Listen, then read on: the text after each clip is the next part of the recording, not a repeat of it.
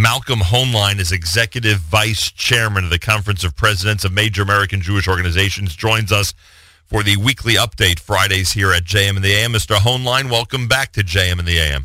Oh, thank you. It's good to be with you again. I appreciate that. It was nice speaking to you last week while I was in Jerusalem, and as you always point out, there is something extra special and beautiful about the holy city of Jerusalem and being in Israel, and I hope that everybody takes advantage of the opportunity to be part of the big celebration coming up on May the 24th, when the 50th anniversary of the reunification of Jerusalem. My gosh, do I feel old! The 50th anniversary of the reunification of Jerusalem is going to be happening, the big celebration, on the 24th of May, and I know you continue to encourage people from around the world who are not necessarily regularly in Israel to try to set aside a couple of days during that week to be there as well. Absolutely, and there's so many wonderful things being planned. It's wonderful at any time, but this is especially significant, and there will be a week-long celebration, and those who can come a few days earlier, I think there'll be more, but especially the World Mizrahi movement, bringing people from all over the world, and others who will be joining. I think it'll be very memorable and exceptional. By the way, everybody, there's a site with all the information, Mizrahi.org/YY50, YY for Yom Yerushalayim, Mizrahi.org/YY50. And speaking of travel, before we get into the news of the day, you and your family have made an adjustment. What are your plans now? How do people join you if they want to spend Pesach, if they want to spend Passover with you and your family? Oh, we're looking forward very much to being at the Pardes Pesach program in Mission Hills in San Diego.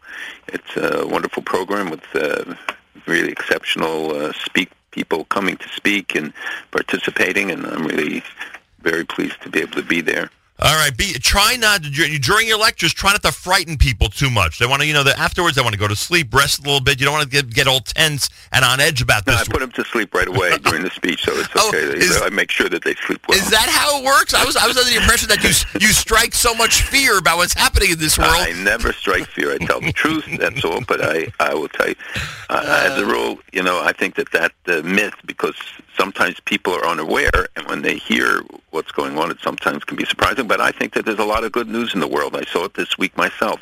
There are great opportunities, great things happening, and Baruch Hashem, we saw the rest of the person responsible for it, so there wasn't some sort of a massive plot, and as I said many times on the show, it doesn't take much to get a list of phone numbers, and we saw that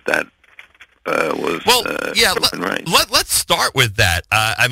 This young dual citizen is responsible for the JCC bomb threats and threatening different Jewish institutions in the U.S. Doing it from thousands of miles away. I mean, I don't know.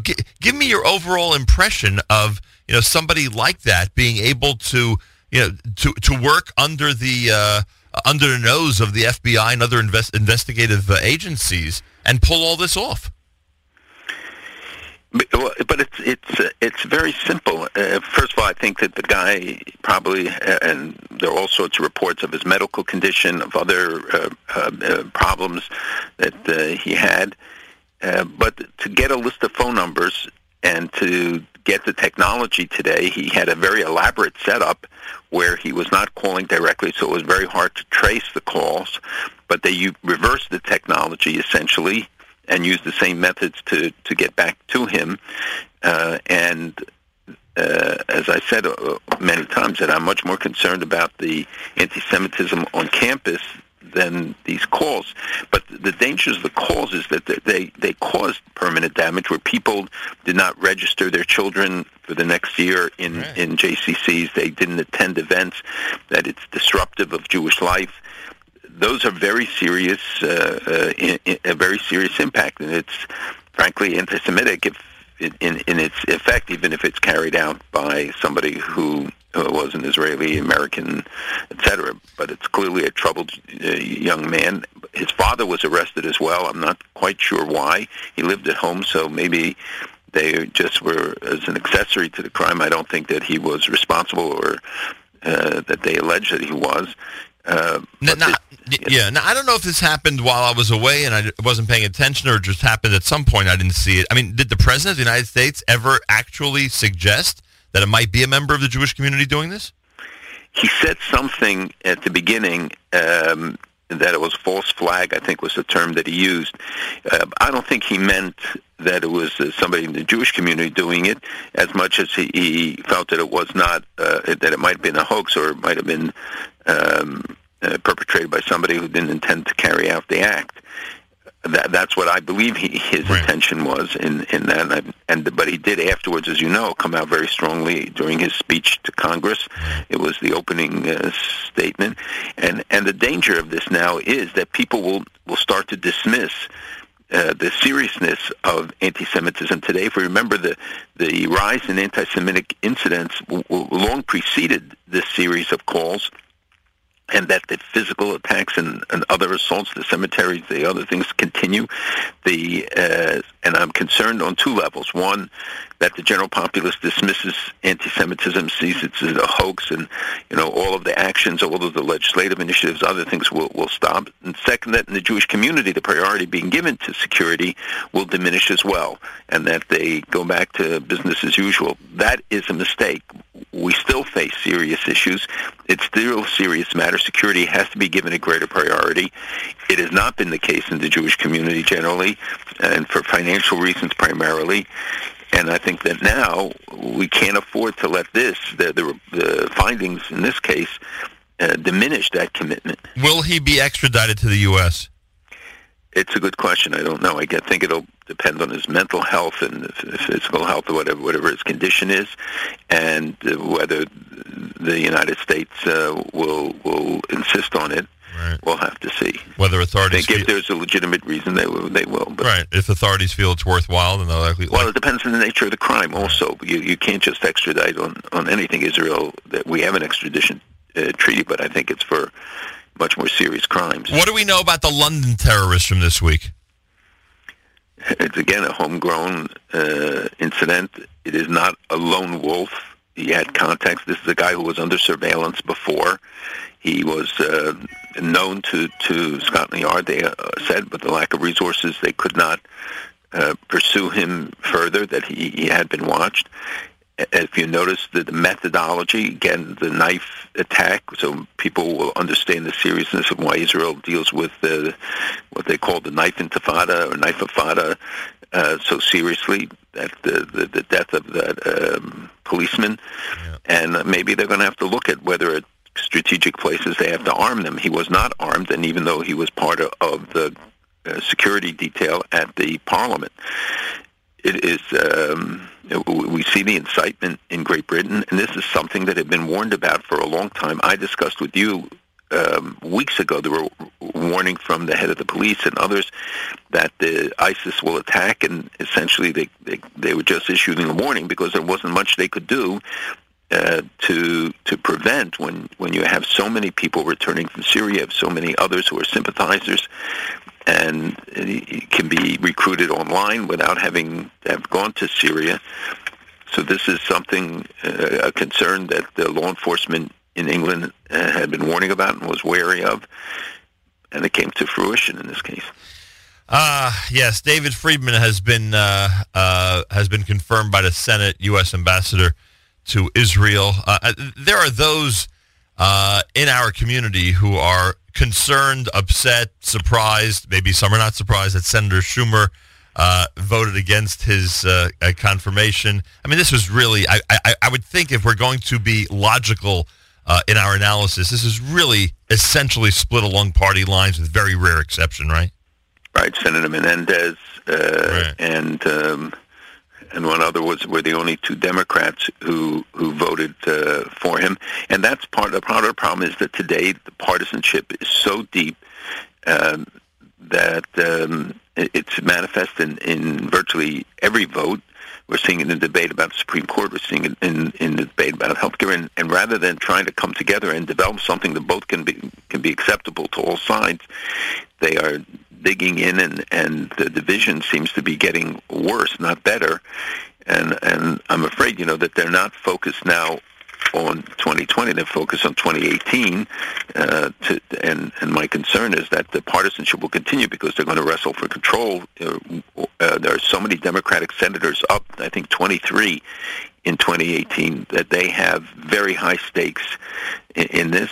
There are issues over which there can be very legitimate differences, but it seems that the partisanship all around is just increased. By the way, I just wanted to say something on the other point, that when you talk about prevention, to see that in Israel, there was a report this week by the Shabak, the Israel Security Agency, that they frustrated 340-some major terror attacks, and including 184 that involved guns, and 16 potential abductions and some suicide attacks, and 86 using knives or vehicles during 2016.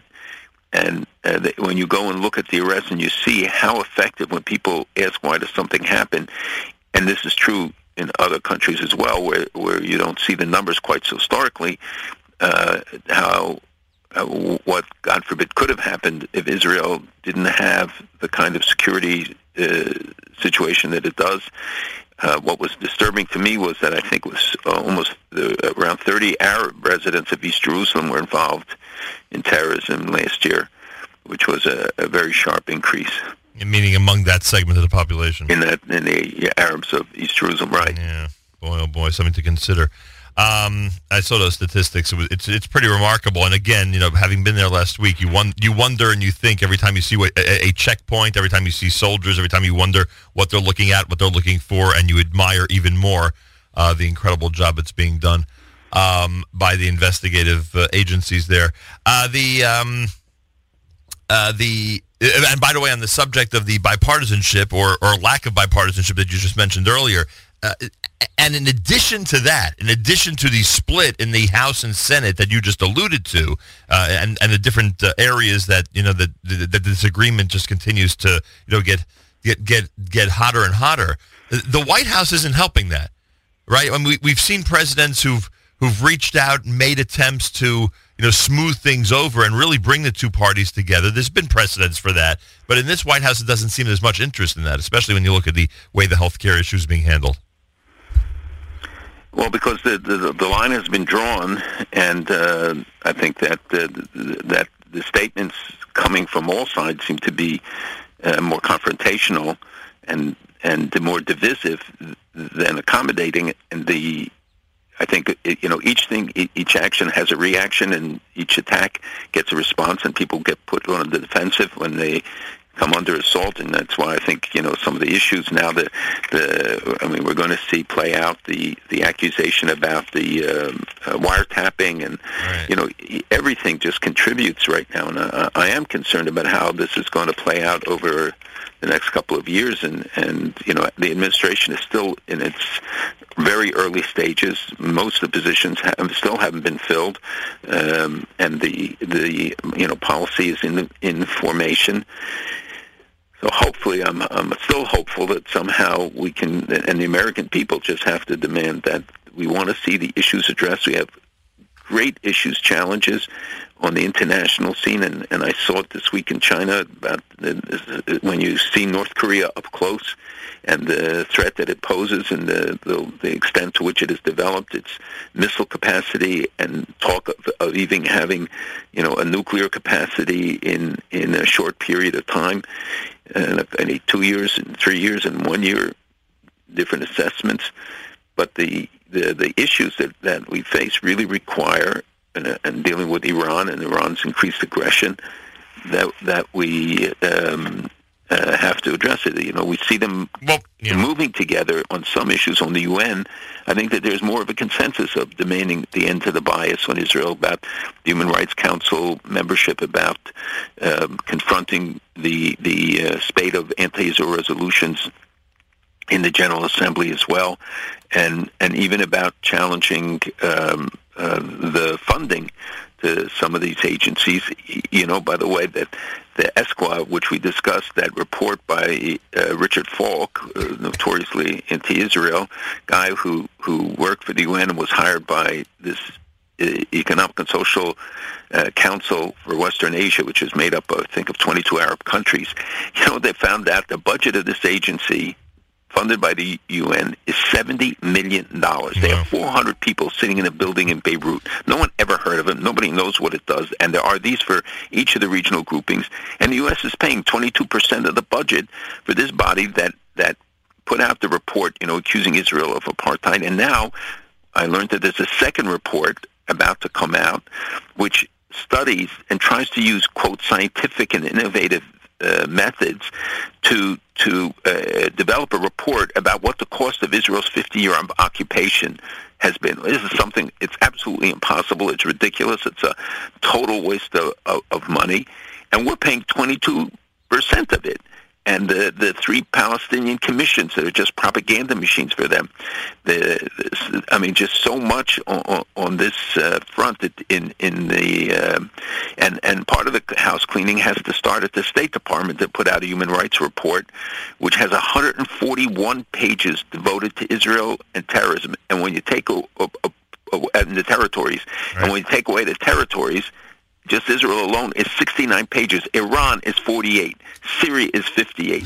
One of the charges, and this is really serious, is that the dust of nearby construction is affecting people. And this is our own State Department. Unbelievable. Well, maybe with the brand new atmosphere that the United States is trying to set in the UN, maybe there'll be some progress on this issue. It's America's one and only Jewish Moments in the Morning radio program, heard on listener-sponsored digital radio around the world on the web at NachumSegal.com, on the Nachum Segal Network, and, of course, on our beloved NSN app. Did the United States demand a construction freeze, yes or no, in the settlements? I wasn't there, but he certainly, in his public statements, talked about containing them, controlling them. When Mr. Greenblatt was in Israel, at least the statements that were reported indicated that he did express that view that I don't know if he said it's halted or that settlement construction should be restrained, I think was the word I recall. A lot of people in our community who voted for the current administration were counting on the fact that they would be sympathetic when it came to construction and would never even allude to any type of settlement construction freeze. Right. People were surprised, I think, in Israel as well. But essentially, that trip was a listening trip, and he's obviously somebody who is well known, and his positions have been well known, the sympathies. So we have to find out what really took place. But essentially, I think it was really to hear the different points of view. He heard from Mr. Abbas, just as he did from the Prime Minister, and visited a group of settler leaders, which was not done before, to give them a chance to be heard. And some of them came out and expressed, positive statements, even though concern about that issue. All right, as we discussed last week, one of the big issues is, of course, Russia's role in Syria and that entire region. We know now about the convoy that was heading from Iran to Lebanon that Israel took out. It seems that the Russian administration was not very happy with Israel acting, or it seemed to be, at least from their point of view, in a unilateral way. Without consultation, without coordination of Russia. Is this an accurate description of how it went down?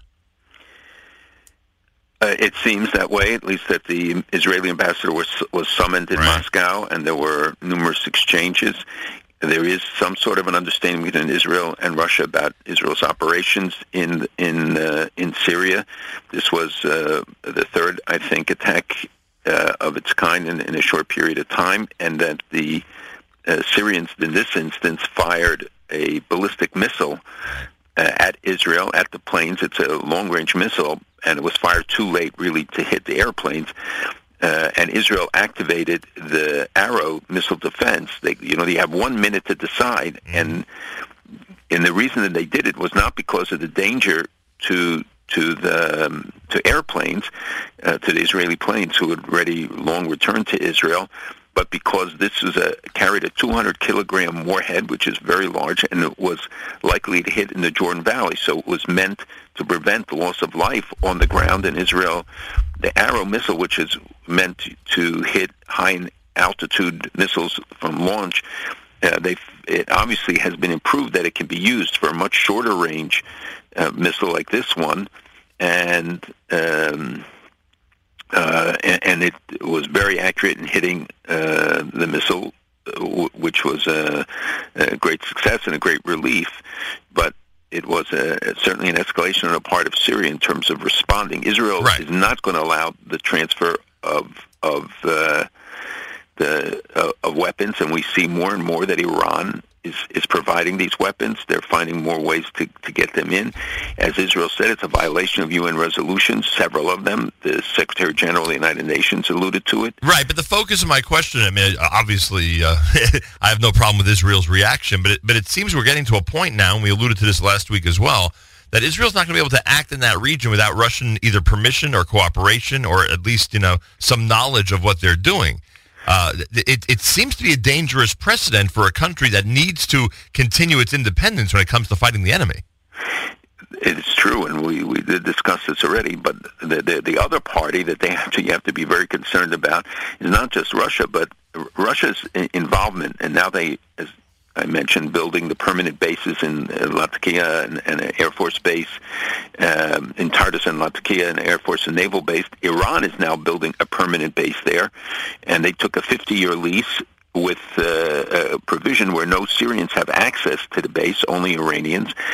And we don't know what systems they will deploy, but we know that they are importing more and more weapons, more and more people, the population replacement, the development of what we long talk about, what the King Abdullah called the Shiite Crescent, which goes now from Iran through Iraq to Syria to Lebanon. They are in fact developing a trans-Iraq highway from Iran to Syria. They have replaced the population with Sunni population with Shiites from Iraq and from Lebanon and elsewhere. They bought, for instance, the rights to the cellular company in Iraq. It's a company owned by the supreme leader in the Iran Revolutionary Guard, and they also have bought it in Iraq and in Syria. So you see what their goal is to control, means communication, control critical facilities. And this is a warning that was expressed for a long time, and people didn't take it seriously. And now we face a new reality that the Iran that has 8,000 Hezbollah in Syria and 2,000 of its own troops, and about 5,000 or 7,000 of the Shiite militias. So it's not just Russia that we have to be concerned about. Russia has the S-300 system there. Yeah, I understand that, but and of course Iran is the main enemy to be worried about. But if now Russia is going to have their back by calling in Israeli ambassadors every time Israel takes an action against Iran, a legitimate action against Iran, then that alliance, that Russian-Iran alliance, is going to get more dangerous for Israel. Yeah, I don't know if we could call it an alliance. It's perhaps a coincidence of interest at this moment. I think there are potential tensions between them as well. Russia, which has been accused of also doing a population exchange of a similar nature, though, doesn't want to see Iran completely take over. Russia's interest is creating its footprint. It doesn't want a confrontation with Israel, but it wants to assert its legitimacy in Syria by calling in the ambassador. Right. And I don't know what's going on behind the scenes. I don't know what the internal discussions are between the Russians and Israel. I haven't heard of complaints by Israeli officials about it. So we have to find out much more about what we see and what really is happening. You were in, as you alluded to, you were in China right after the Prime Minister was in China. We always talk about good news, positive things that are going on. It looks like, again, the Prime Minister represented Israel very, very well outside of Israel, brought along business leaders on the trip, actually signed deals. Is that accurate? There was actually real business exchange going on during this journey? Well, actually, I was there we overlapped, but he was in Beijing, and I was in Hangzhou and Hong Kong and Shanghai. But he actually invited me to come and be with him, but there were logistical problems with doing it. First of all, the attitude of the Chinese towards Jews and towards Israel is quite remarkable. It's traditional. They see themselves as the Jews of Asia. They completely identify in terms of family values, education, and many other norms that they see and have great respect for Israel, even though their policy is one of more neutrality, and they said they want a resolution of the Palestinian problem in accordance with international standards and UN resolutions. The Prime Minister had very good meetings with the President and with other leaders in China. I will tell you that my meetings with high-level people were equally quite remarkable, and wearing a yarmulke in many places did not evoke any response except of respect for Jews. That is not, I don't want to paint an overly rosy picture, but I think it's a very positive one, and they're looking for opportunities for commerce. There are delegations every week in Israel from China, and they're looking to also to develop ties with American Jews, world Jewry, to work on the cultural, political, and economic levels. It's were there business leaders and business deals going on? Absolutely. The Prime Minister brought a delegation of businessmen, and I know that out of it came some discussions. But frankly, I saw it just in my own visit, the potential for people talking to me about their contacts with Israeli business leaders, asking me for contacts in certain areas to match up with Israeli entrepreneurs, and an interest in working in America with American Jewish, and they have great respect for American Jews. It's something that they want to echo. For Israel, and that they need for jobs. They need to develop. It's a tremendous population, and there's much more happening, I think, than most people realize. And other areas of the Far East is similar reaction, right? If you go to Korea or South Korea, if you'd go to Japan, you'd see a similar reaction to Israel, correct? Yes, actually, I just got a contact from Japan where they're asking to do a similar visit, and there are.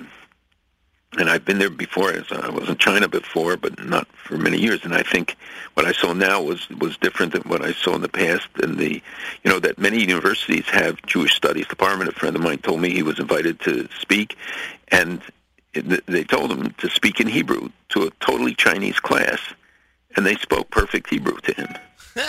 And he was taken aback because all of a sudden he had to muster his Hebrew in order to address them. Pretty amazing. The president of Israel, and I know it's not as significant as when the prime minister does it, he traveled to Vietnam this week.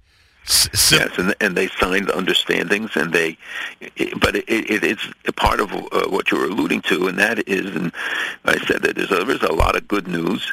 I hope to share it with the people in Mission Hills at the party's program, that while we focus and we address and have to address, and it's a must, the challenges that we face, we also have to look at the opportunities that exist, and some of them are really quite unique.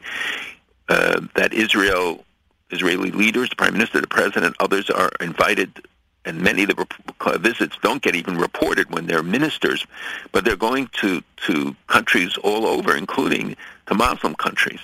Yeah, it's pretty amazing. Back to the bipartisan attitude that we're hoping for in the U.S. Congress. Will there be a bill against Israeli boycotts? And is there a status report you can give us in terms of the Iran sanctions and the action in Congress that's going on vis-a-vis those? Right. Well, there are many bills now being considered, some dealing with Iran sanctions, some dealing with the UN. There is the BDS legislation on the anti-Semitism, mandate resolutions, and bills that hopefully will get considered. Obviously, right now the priority is focused on the health care, and then they're taking up, I forgot which issue right afterwards that the president already announced, tax reform. But at the same time, there is a lot of movement, and with the AIPAC conference coming up, they try always to try and move it, and then people there go and lobby for it. So I think we're going to see a focus on some of the increased sanctions against Iran, maybe other sanction legislation, and especially focused now on the United Nations. Arab League summit. There'll be some type of peace proposal that the Arab League is going to be proposing for the PA in Israel? I don't know that there'll be a new proposal. They will probably reiterate support for the Saudi initiative, the Saudi plan, or the Arab Peace Initiative, as it was called, reaffirming it. But I think we'll hear a lot of criticism of Israel still emerging from there. The Arab League meeting is a routine meeting. It's not a special meeting. There was a meeting in Turkey this week of thousands of Palestinians from their, quote, diaspora, where they talk about taking back and the right of return of millions to Israel, and asserting many of the old traditional positions that little has changed. So I don't know what we'll see come out of the Arab League things. I don't think it will be of anything in particular. I think most of their focus will be on dealing with the new administration, trying to understand it and how they will deal with it. This week was International Water Day. We mentioned it, and we spoke with somebody from JNF about the incredible developments that are going on both in Israel and for countries around the world. It just seems like it's the most basic and most important element. Obviously, water. It's the key to everything. And the Prime Minister of Israel, and I've cited this many times since it happened, you know what happened at the UN when he essentially said to everybody, you're going to need us, you're going to need our technology, you're going to eventually, you're eventually going to turn to us, you may as well hop aboard at this point. And it seems like this is one of the key issues, and it looks like there are countries in Africa and other areas of the world that would benefit greatly if they would just open up dialogue with Israel. Now, I know more and more are doing it, but there are some that are still under pressure not to, correct? Of course, but you see in Africa where they are now turning more and more towards Israel, looking for opportunities. There's, again, much more going on than is public and agri-tech in water reclamation. Israel is clearly the world leader, and the fact that Israel's water is self-sufficient. I heard it in China that they are working with Israel, and they want Israeli technologies, and they often go in and buy the companies in order to get it. I would hope that even if they invest in the companies or buy them, but they leave the R&D and the jobs in Israel and can do the manufacturing and things where it's most pragmatic. But I don't want to see the job drained from Israel, nor certainly not the brain drain. The water reclamation and the ability to desalinate and to provide for the people of Israel water is it's a tremendous story that has been written about, and there's that remarkable book about it, telling the story by Mr. Siegel, and I think it's one of the many stories of what Israel is providing the world and can offer the world. Water is the source of life, especially in the drought-stricken areas, which often are increasing in the world. So this technology is vital. It's unbelievable, and sometimes when you live through it, I know I've pointed this out before, when you live through it, you don't even realize the miraculous times you're living through. Do you sometimes just stop and say to yourself, look what was going on just a few decades ago? We talked about the 50th anniversary of Yerushalayim. Just look at what's happened just in those. I want to even go back to the beginning of the state and bore the young people with the speech about what life was like before there was a state of Israel. But just if you think of the last 50 years and the development and what's been happening and how Israel is changing the rest of the world, we're living through miraculous times that's sometimes hard for us to see as you're living through it. If you would have thought back 10 years ago, right, not 50 years ago, 10 years ago, you would not have been able to envisage all that is happening. And it is so much how Israelis, anywhere you go in the world today, in places that you would never expect it and where they often go clandestinely, but everybody's reaching out to them and to partner with them. At the same time, the political realities interfere, which is why we hope there'll be progress and we get past, get to some resolution that enables this thing to really flourish. The potential is just is limitless. I said directly how well he does outside of Israel, the Prime Minister. In Israel, as you just alluded to, he actually threatened to call for new elections this week, which, I think everybody has to, at this point, consider outrageous. As close as it is. No, it's a political game. He said it before, and the opposition threatens to, and then everybody becomes more sober when they think about what the consequences of an election, what it will change, whether the people of Israel really want to go through this gut-wrenching process. It is the nature of a coalition system. It puts the prime minister or leader at a distinct disadvantage. But we've seen that even in a two-party system, those kind of paralyzing things can take place. The politics dominate. So, democracy, it's true, is not a great system, but compared to all others, it's the best. Yeah, so that in Israel is certainly a vibrant democracy, maybe too vibrant too often. Yeah, certainly very exciting. Information about the 50th anniversary of the reunification of Jerusalem in the week that will be a very celebratory week coming up May 22nd. You go to Mizrahi.org/YY50. Malcolm Hoenlein is Executive Vice Chairman of the Conference of Presidents of Major American Jewish Organizations. I thank you for joining us, and we look forward to speaking again next week. Have a wonderful Shabbos. God willing, have a good Shabbos and Chodesh. Yes, and a good Chodesh as well. Malcolm Hoenlein on a Friday morning broadcast here at JM in the AM.